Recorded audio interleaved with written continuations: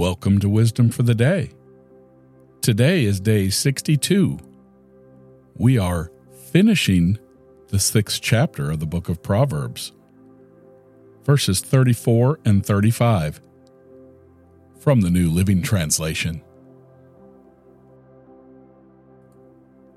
For the woman's jealous husband will be furious, and he will show no mercy when he takes his revenge. He will accept no compensation, nor be satisfied with a payoff of any size. The Bible says that God can be angry. He's angry about our evil behavior. He's angry when our actions are unfair. He's angry with us if we turn against him.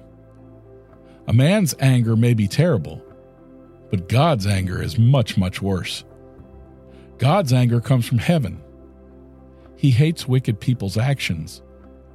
Men hide the truth when they do wrong things. Romans 1:18. God's anger is against the people who do not obey God. Ephesians 5:6. God is angry, but he also loves us. Micah prays this to God. There is no other God like you.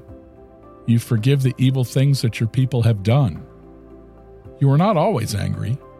You want to love us. You will care for us again. You will forgive our wrong actions, and you will forgive completely. You will act as if you threw the records of our evil deeds into the sea. That's Micah 7:18 and 19. Proverbs says that if a man commits adultery with another man's wife, that the jealous husband won't be distracted by offers of gifts. He'll focus his jealousy, turning it into vengeance. Proverbs isn't saying that this is a godly response. Rather, Proverbs speaks practically as to what will happen.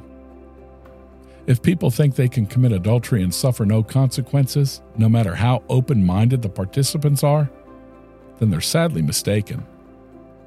And sadly, if there are children, they're going to be the ones that suffer the most. So let me ask you, do you think that the strongest arguments against adultery is that it causes others to commit violent sins, such as an aggrieved husband, and causes deep pain to the children connected to the adulterous parents? Well, that's all for today, but I'll be back tomorrow to fill your mind with more of God's wisdom. In the meantime, you can find more wisdom at our website, wisdomfortheday.org. Catch up on past episodes or leave me a voice message telling me how you enjoy the show.